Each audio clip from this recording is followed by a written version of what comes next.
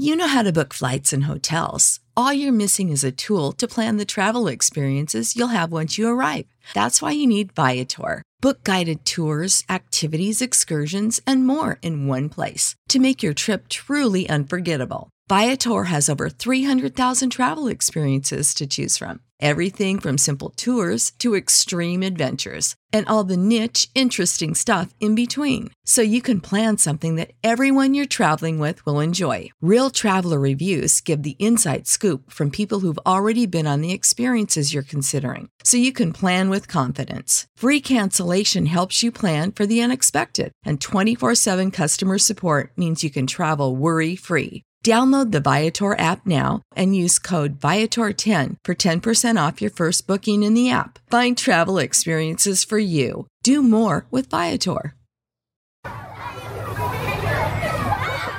Welcome to On Boys, real talk about parenting, teaching, and reaching tomorrow's men. We're your co-hosts, Jennifer L.W. Fink of buildingboys.net and Janet Allison of boysalive.com. Today, we are talking about bad behavior. Can you relate? Is this a problem in your house? If you have children, I'm willing to bet the answer is yes. And we are thrilled to welcome as our guest today, Catherine Reynolds Lewis. Catherine has just published a fantastic book. I am recommending it to every parent. I've recommended it to grandparents also recently. And the book is called The Good News About Bad Behavior: Why Kids Are Less Disciplined Than Ever and What to Do About It. This book, she really digs into this perception and phenomenon that a lot of people seem to have, which is that whole kids these days, that they're not as obedient and they're not as compliable as in previous generations. And I found this sentence early on in the book that I just loved. And Becky writes, "If you look around and see misbehaving, undisciplined children everywhere, it's not your imagination. Children today are fundamentally different from past generations." And I think that's a great place to start. Catherine, tell us a little bit about what you mean by that.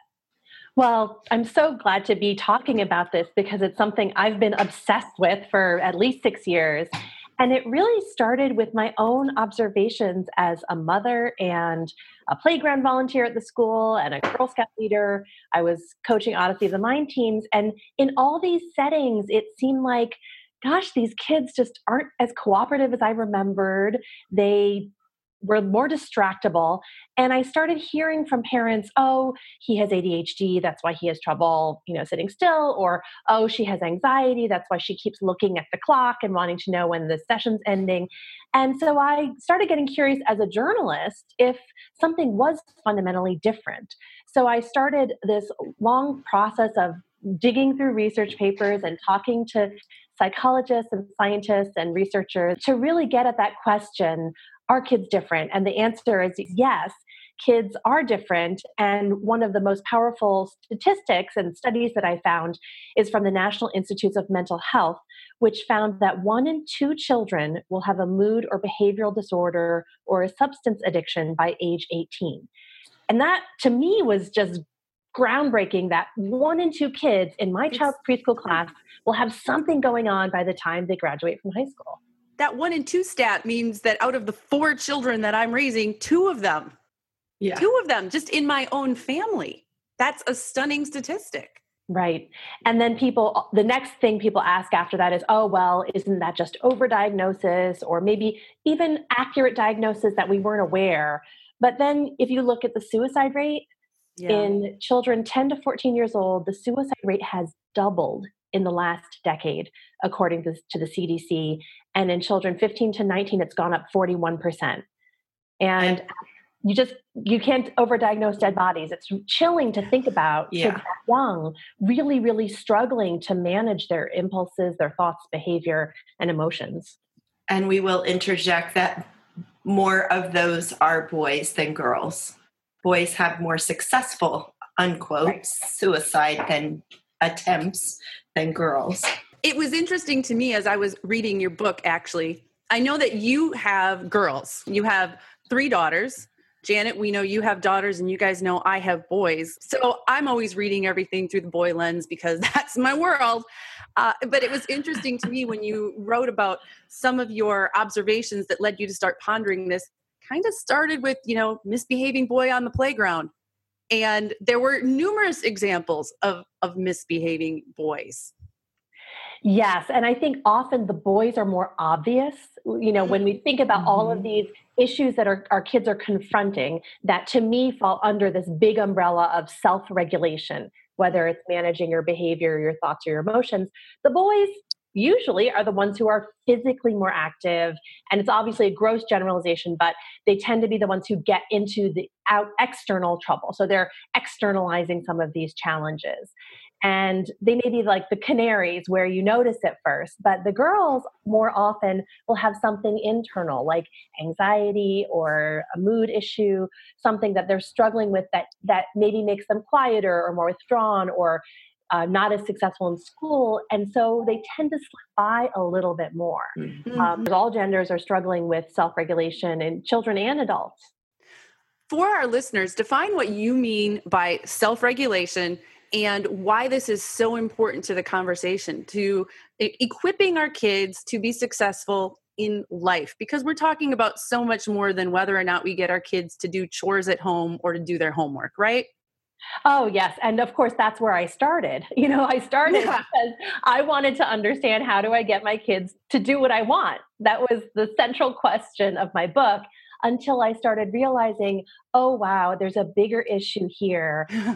They're only going to be in my home, hopefully, for 18 years. And then I want them to leave and be able to do all those things on their own.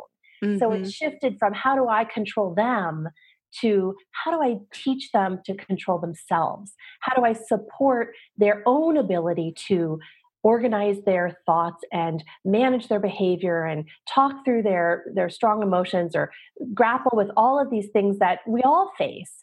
And to me, those all fall under this umbrella of self-regulation. And ultimately, that's what I believe the parent's job is, because we all have different brains. Adults and kids alike are going to have different challenges, different strategies that work.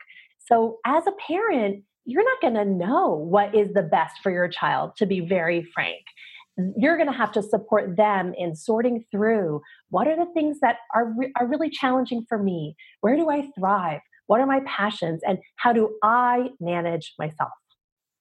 That's so reassuring to hear you say that we're not going to know what the best thing is. I find hope in that. How about you, Janet? Absolutely. And I'm thinking, as a former teacher, just thinking about the classroom and how important self-regulation is, and how, as when parents come to me and say, I got this email from the teacher and they list the many. Are we talking about the email that I got with the bathroom issue subject line? There might be some self-regulation going on in that one, Jen. Yeah, I know. Yeah, a little self-regulation. But every issue can be tracked back to that. And how, if we do not allow our children to practice self-regulation, how do we expect them to have it in school when they leave home? Making it okay to practice and not making them wrong or bad for practicing that it's a learning opportunity. Yeah, Janet, I love that. That's such a core piece of my book, is that we all should have a little more room to be, making progress and not being perfect. Human, to be human. Yeah. And to allow our kids the opportunity to be human. I know you wrote in the book about, really, a lot of times as parents, and it's true for teachers too, right?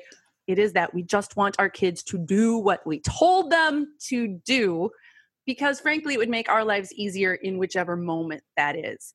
And it is a different mindset when you flip it to, how can I prepare this kid to have the skills to be able to handle these situations on their own? And that's a challenge, making that shift. What advice do you have for parents, besides go buy the book, which I strongly recommend? Yes, indeed.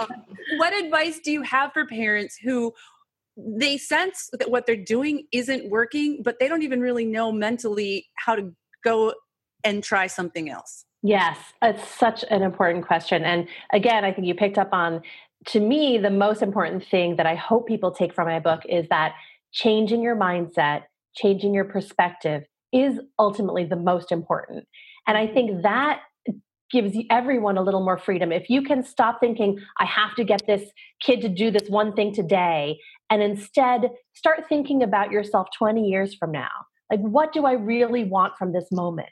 Do I want my kid to put their shoes in the closet, or do I want to A, have a good, long lasting relationship with my child, and B, have them learn what's needed in this situation? And you find when you start putting yourself in future parent shoes and looking back, a lot of the things that we stress over don't have to be dealt with right away. I hate to interrupt you, but I just remember the example where I think I maybe successfully applied that in my life and was really grateful that I had read your book, because as parents, it's really easy to be reactive when your kid does something that they're not supposed to. Or when, for instance, you get an email from their teacher labeled bathroom issue and you find out that your kid has been, jumping on urinals and completely inappropriate. We'll put the link to the blog post in the show notes, Jen. Absolutely. You can learn more there. But I got that email from my teacher, and my first reaction is I feel like I should do something because you're telling me that my kid was bad. And That's a mental thing right there. That you think this means my kid was bad, therefore I am a bad parent. And that's none of that is really true, right? Even great kids and great parents sometimes make choices that are questionable and lead to consequences. So thankfully, in this instance, my kid was with his dad for the next 2 nights. So I certainly shared this information with his dad. He needed to know it too. We talked about it, but because of the external circumstances and because I had read your book, I realized I don't need to respond to this right away. And in taking that little bit of time, it allowed my son to cool down and not be as reactive. It allowed me to cool down and not be as reactive. And then when we finally talked about it, and by the way, when my son was back at my house 2 days later, he's the one who brought it up. He asked, hey, can I see that email? And you know what? I let him read the email. It's an email describing his behavior. I think he has every right to see that. And then we use that as the jumping off point for the discussion. Oh, that's so wonderful. And it's great that you were able to have that time to calm down and focus on what's really matters here, which is him taking responsibility for his actions, right? Right. And learning something from it. Oh, I love that example because you let him bring it up. And if parents can just do that, what we want in that moment is the child to think critically about their own decisions, their impulse control, and what they'll do in the future. Not, am I going to get in trouble with my mom? Who's going to yell at me? Oh, she's so mean. Why doesn't she understand? All those things are distractions from the child learning and developing their critical thinking and self-evaluation. And for parents who don't have that built-in, buffer to regulate their own emotions, I like to teach what I've called the mumble and walk away technique. I love that. Which is when you're in the moment, you're like full of heat and rage, and you should not be yelling, but you can't quite grab what you should be doing. Kind of pretend you heard something in the other room, or, oh, I forgot the thing on the stove, and just walk away. Take a couple deep breaths, do 10 jumping jacks, pet the dog, whatever you need to calm yourself down so you can respond instead of reacting with anger or pride or that feeling of guilt that drives us when our child does something quote unquote wrong and we think it's a reflection on our failure as a parent. Yeah. And I love what you wrote about, and it goes along with this of just turning over the problem to them. Kids are problem solvers. Males especially love solving those problems. Mm-hmm. And I actually used this with a mom that was having bedtime issues with her. She has 2 younger boys and 2 older boys, and younger boys go to bed. They've got an hour till it's lights out for the older boys. And she was nagging the entire time. And so I was like, oh, I'll use khaki strategy. And I said, so give this to the boys. Step out of it. Say you've got an hour. Here's the 3 things that need to be done. How are you going to manage this hour? You could see the relief wash over her in that moment of just being able to step out of nagging, feeling freed up from that, and staying connected to her boys instead of just snapping the light off at 8:30 and being completely angry and upset. And everybody being miserable. Yeah. And the thing is how much pride and self-confidence, we've talked about self-esteem on our show before, and this is the place where give it to them and they will come up with some amazing ideas. Let them figure it out. What did they come up with? I actually don't know because I've talked to her since then, but she just knew it was going to work. She was feeling the freedom for her to step out of the nagging and staying connected to them in a different way. So we'll follow up with that one. Sounds great. And then you're on the same side. They're not fighting with you as the parent. You're all working together to solve the bedtime issue. Mm-hmm. And so they're building their problem solving, you're collaborating, and you're avoiding that power struggle that comes with the nagging and the bossing and the demanding and threatening, that parents so often do. In your research, you wrote that you found research-backed models of discipline share 3 common threads. And I think this is really important to highlight. And there are 3 C's: connection, communication, and capability. Can you elaborate on that a little bit, what you mean by those things and what that might look like in practice, in a relationship between parents and children or teachers and children? Right. So as you said, I looked all over the country. I did a lot of observing and studying classroom settings. I stalked families, my kids say, that I just sort of followed them around to try to see what's really happening and what works. And the 4 models of discipline that I ended up writing about, Chew in Schools and Chew in Homes, all had these three threads that you talk about. The most important really is the connection between adult and child. And the research on this is so powerful that even a physical touch, like a hug or a gentle touch on the arm, helps children self-regulate. It helps adults self-regulate. And in that empathy, being present with another human being, it can actually change their brain in that moment from this agitated state to being able to access problem-solving functions or calming their emotions. So before any discipline happens, you have to have that connection, the relationship. And often if kids start misbehaving. This episode is sponsored by ByHeart. Babies need to eat. And whether you breastfeed or bottle feed, use formula, combine all of the above, you need options. We wanted to let you know about ByHeart Baby Formula. ByHeart has a patented protein blend that gets the closest to breast milk. It includes 2 of the most abundant proteins in breast milk. And ByHeart actually ran a clinical trial comparing their formula to a leading infant formula and proved that babies on ByHeart have softer poops, less spit up, and easier digestion. ByHeart is also the only U.S.-made infant formula to use organic, grass-fed, whole milk.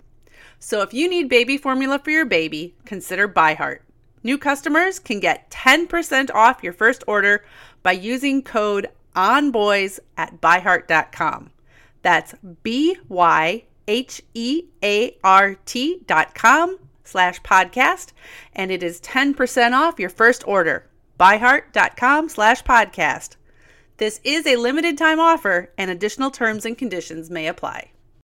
We all know that vitamins can help fill nutritional gaps in our diet, but a lot of us don't like to take vitamins because we don't like swallowing pills. How do you feel about that, Janet? There's some days that I look at my vitamins and go, yeah, I should take those. I'll do it later. But I'll tell you what's changed. I have gotten Easy Melt vitamins. I have the D3 and I have the B12s and a multivitamin.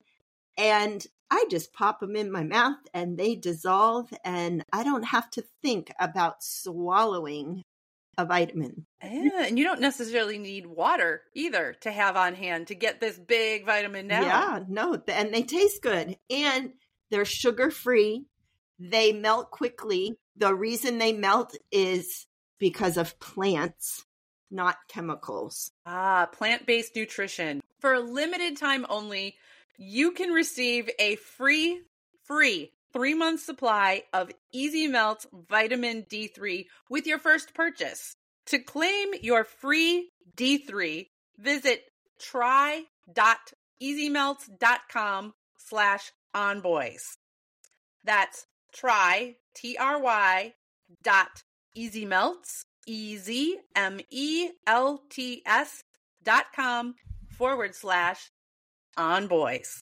It's a sign that they need a little more, more of that focused time. It doesn't need to be a ton of quantity of time, but just that focused time where their parent is really connecting with them. Number 2, communication. We talked about a lot, this problem solving, really trying to have a two-way street of communication instead of just the adult telling the kid what to do. And then capability building is so powerful. It's like the payoff for all that time we spend connecting with our kids and listening to them and trying to explain to them how the world works is when you see them grow, both in their social and emotional skills, their impulse control, or their ability to calm down from a temper tantrum, and also life skills, which are so powerful, as you mentioned, in kids' self-esteem. How do you give kids self-esteem? You can't. Right? They have to discover it by doing hard stuff and learning that they can. As you shared with the story of your son, gorilla dragging himself on the floor, around the bases. Children have to confront something hard and master it in order to have self-esteem. And so the more that we can give them really tough opportunities to do those hard things, whether it's something outdoors that's physical or it's something in the home, building something with a saw or cooking on the stove with a fire or chopping with a sharp knife, all those really scary, slightly scary things are good at building kids' self-esteem, self-worth, and mental health. That capability part is something that Janet and I have talked about a lot. It's important for everybody, so important for little boys who really want to do things and they want them to be meaningful things. And as well as we do, kids can totally tell when you're just giving them a made up task. Like they want to do something that matters in the real world somehow. And so I love that these threads really all kind of connect, because something else that we talk a lot about is risk. And we get people asking us all the time about, how do you manage risky play? What you're saying is really what we've said before too, which is let it be, let it happen. You had a great example, I think, in the book. You were talking about kids who fall and fear of heights versus kids who don't get the opportunity, who are hovered over and protected. Can you share that if you remember that part? Yes. It's a wonderful study. So this is the Dunedin longitudinal study in New Zealand, one of the longest running studies of people across the lifespan. And they went in and looked at the data to see, because they sort of assumed, if people have a phobia of heights, maybe they had a tough experience with heights or they had a fall from heights as a child. And in fact, they found the opposite relationship. So people who had a fear of heights were less likely to have had a fall in their childhood. Same with water. People who had, there was no connection between a near drowning experience and a fear of water. Interesting. Separation anxiety, kids who had an early experience being separated from parents for like a hospital stay or something like that, actually had less separation anxiety later. So it's like those early experiences that are risky inoculate kids against later phobias and anxieties. And this is so relevant given that 32% of children will have an anxiety diagnosis. Yes. So this is the biggest problem of that 1 and 2 figure that I shared. And we can solve it just by letting kids, we're not going to cure all anxiety, but that is the cure for anxiety, right? It's small exposure to scary things. So I try to say, kids should do something risky, a little bit risky every day. So one of the things that I struggle with as a parent have struggled with. So much of this is really kind of countercultural. So when I would be out in public with my boys, and one of my boys would be attempting a risky thing, and risky was everything from, walking alongside the retaining wall by the school, and somebody's like, oh, or, using the bar that supports the swing set, trying to shimmy that up and actually climb and sit on top of the swing set instead of on the swing. People freak out about that kind of stuff. What advice do you have for parents who are trying to be supportive of their kids and let them have some freedom and let them tolerate and experience risk and develop capability in a culture that's still pretty, let's protect the children? Oh my gosh, it's such an important question. And I actually go back to those same three threads that work in building discipline in children with other people. So if you're at a playground, instead of taking that moment when you're not with your kids to kind of chill out or check your phone, if you can make that connection with another adult, even just like, oh, where do your kids go to school, or this one is mine, that one is yours, then when something does happen, you already have that groundwork to say, oh, you know what, I try to let my kids explore vigorously. He's okay. If they're trying to see why is that kid up on the playground, and then they can also, you're building that adult's capability in seeing children as able to do more, and you're becoming sort of an agent of change, moving the culture back to where it should be, where kids are able to explore and play, and we're not so protective. And so much of that protective impulse comes from fear. Mm-hmm. When we are parenting from a place of fear, we are not parenting from a place of courage. And so our children are going to pick up on the fear. It's going to get imbued in their bodies and their minds. And that's the thing we just don't want. So I love that you all are preaching the same gospel I am, because the more people Amen.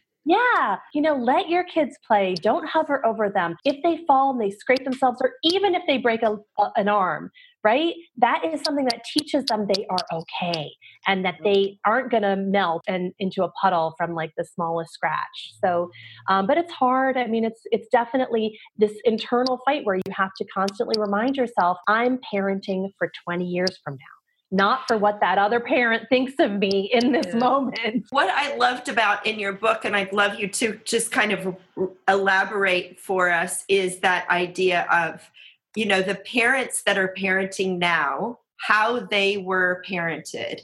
Can you talk about that a little bit? Yeah, so it's interesting when you look back at parenting styles, and there's a lot of really good psychological research on the three main parenting styles. Authoritarian, which is the parent knows best, right? I do it because I said so. Permissive, which is I want to be your friend, let's all get along, do what you want. And then authoritative parenting, which has been shown to be connected with the best outcomes for kids, both in school and career success and in mental health and relationship with the parent. And that authoritative parent is firm and kind, has limits, but is warm and connected to the child. And, maybe 30, 40 years ago, authoritarian was the norm. And so my parents, were raised with children are seen and not heard. You do it, do what you're told. And then when they became parents, I think they wanted something different. And so that's in the 90s, we saw the rise of this self-esteem movement. And then in the last decade, attachment parenting, and this notion that we should always be with our kids, which, yes, is so important to have that secure attachment. And children need to learn that they're okay without us. I think that we're coming back to a balance where we recognize those old styles really don't work anymore. Kids aren't naturally fearful or obedient of adults. They just aren't. I mean, it would be great for so many reasons in many of our circumstances if they just did what we said, but they don't.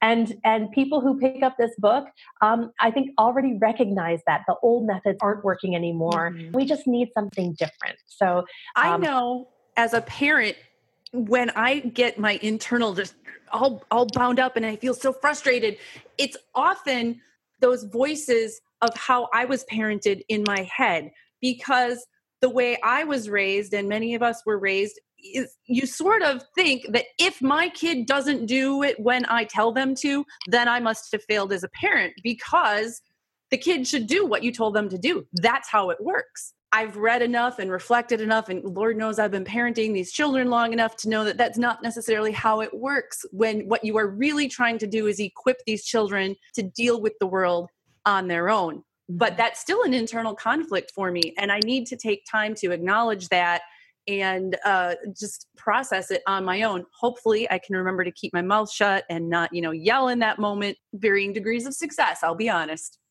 Well, the other thing that I have encountered as I'm in my family coaching work is the children who are parenting now were parented by the permissive parents, which means they weren't really parented at all. And so now they're parents and they have no model, good or bad. I mean, they have kind of mush to go back on. They don't have that fallback at all. And so they're really having to figure out, how do I want to parent? But we all know that when things are in crisis, we fall back to how we were parented often, and they really don't have anything to fall back on other than, I just want my kid to like me. Right. And boy, isn't that a terrible basis for life? You're teaching your child the most important value is pleasing others, right? Mm-hmm. Not just that you're going to be in a society where there are things that need to be done and everyone chips in and we work together, we respect each other. Having that basis, the basis in the household of mutual respect and shared work, that's the value that will prepare kids for success in life. And, when we have those moments, when we have those old narratives in our head, I have it too. And sometimes I'll just say, whenever I hear the word they should be, or this shouldn't be so hard, that should signals me old narrative. And I can ignore it, let it float away. And in the moments when I lose it and I yell, then that too is an opportunity to model for our kids taking responsibility for your mistakes and then making amends and apologizing and setting an intention. The next time I feel like that, I'm going to walk around the block. I'm going to, read a book. I'm going to take 10 deep breaths. And that shows children that everyone needs self-regulation strategies, right? Mm-hmm. Right. Yeah. That's something I'm trying to become more intentional about, because I realize that I don't always verbalize what I'm doing, or a lot of the self-regulation stuff I do out of eyesight of my kids. So unless I say, I'm going to go to my room and just have some alone time, they don't know that that's what's going on. And so that even though my kids are teenagers now, I'm still trying to provide some of that role modeling. Yeah, that's great. And teenagers in some ways need it more because they're actually paying attention to you, even though they may seem like they're not. Yep. And you'll know this because if you try to say hello to one of their friends outside the school, they notice the instant your hand starts to go up. Like, stop it, Mom. No, don't embarrass me. As we're talking about moving past these old narratives and old ways of parenting, what we've done before, what other people are doing, you emphasize towards the end of the book the importance of the support of other parents and building a community of support. And that's something that we're really trying to do both with this podcast, in your work and Facebook group, Janet, in mine as well. Can you tell us a little bit about how and why that's important to not just try to do this on your own? Yeah, thank you so much for asking the question. I mean, there's so many great resources on how to be an intentional parent, and there's so many good books and podcasts and websites that what I wanted to contribute to this was not just what to do, but why, with all the research, and how, which is how do you actually change your behavior?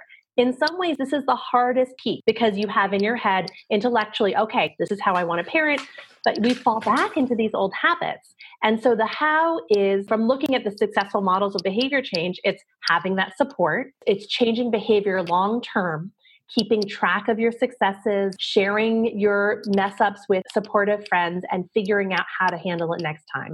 And so you have to believe, yes, I'll read this wonderful book and then I'll put it down, and that's the beginning.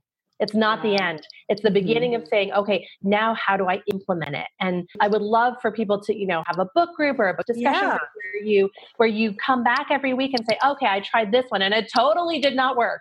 So what do you guys think I should do? And having that shared support of people who aren't going to judge you, who are on the same journey, is so important. Wow.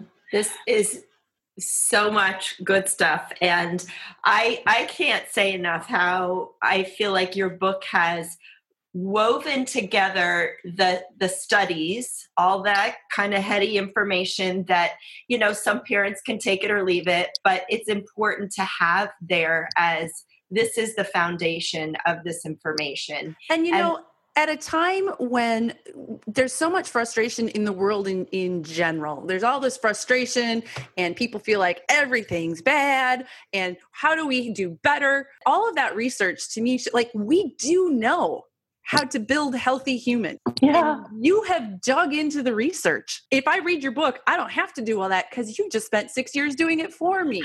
You dug into that research and you distilled it and put it out there in a way that is really accessible to parents. And let's talk about it. Let's start doing this. Let's be that change. As you said, let's all be change agents in our own communities to build our boys and girls to be healthy, capable members of our society. Amen. I love Amen, sister. Do you have any, that was a great wrap up, Jen, but we do have a guest. We have to let her do the wrap up. Yes. And so do you have any final words of wisdom or inspiration for our listeners? I would just like to leave people with what we've talked about a lot before, is that our goal is for kids to have self-discipline. And in order for them to learn self-control, we need to stop controlling them. And we have to have the courage to be imperfect and let them be messy and grow and change. And once we start thinking in that way, I think it's just blue skies from here on. Thank you so much for being with us today. This has been a true pleasure.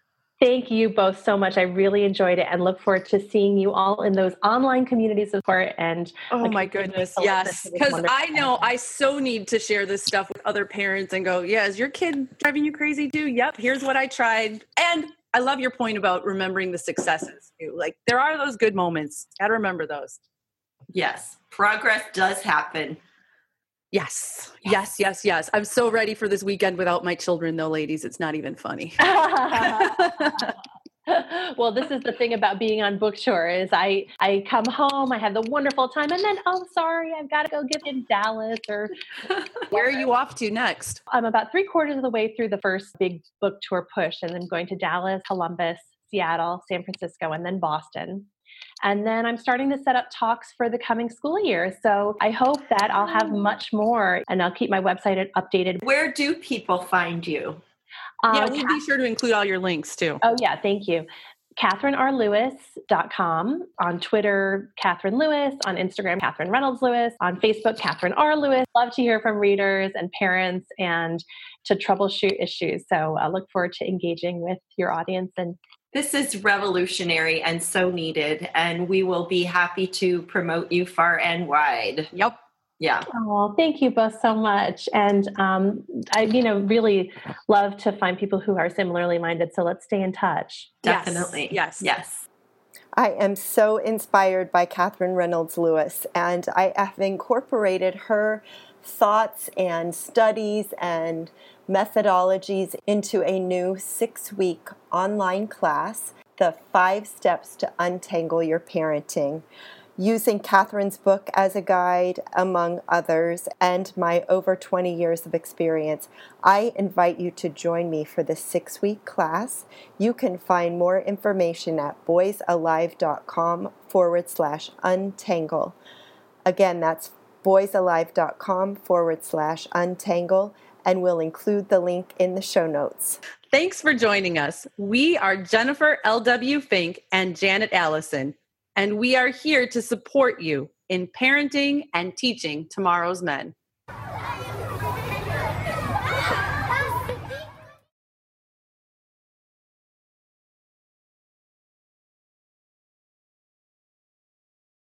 Support for this podcast and the following message come from Corient. Corient provides wealth management services centered around you. They focus on exceeding your expectations and simplifying your life. Corient has been helping high achievers just like you enjoy their lives more fully, preserve their wealth, and provide for the people, causes, and communities they care about. As one of the largest integrated fee-only registered investment advisors in the U.S., Corient has deeply experienced teams in 23 strategic locations. Corient has extensive knowledge spanning the full spectrum of planning, investing, lending, and money management disciplines. Leverage Corient's exclusive network of experts to craft custom solutions designed to help you reach your financial goals, no matter how complex they may be. Real wealth requires real solutions. For more information, connect with a wealth advisor today at Corient.com. That's Corient.com. Corient.com.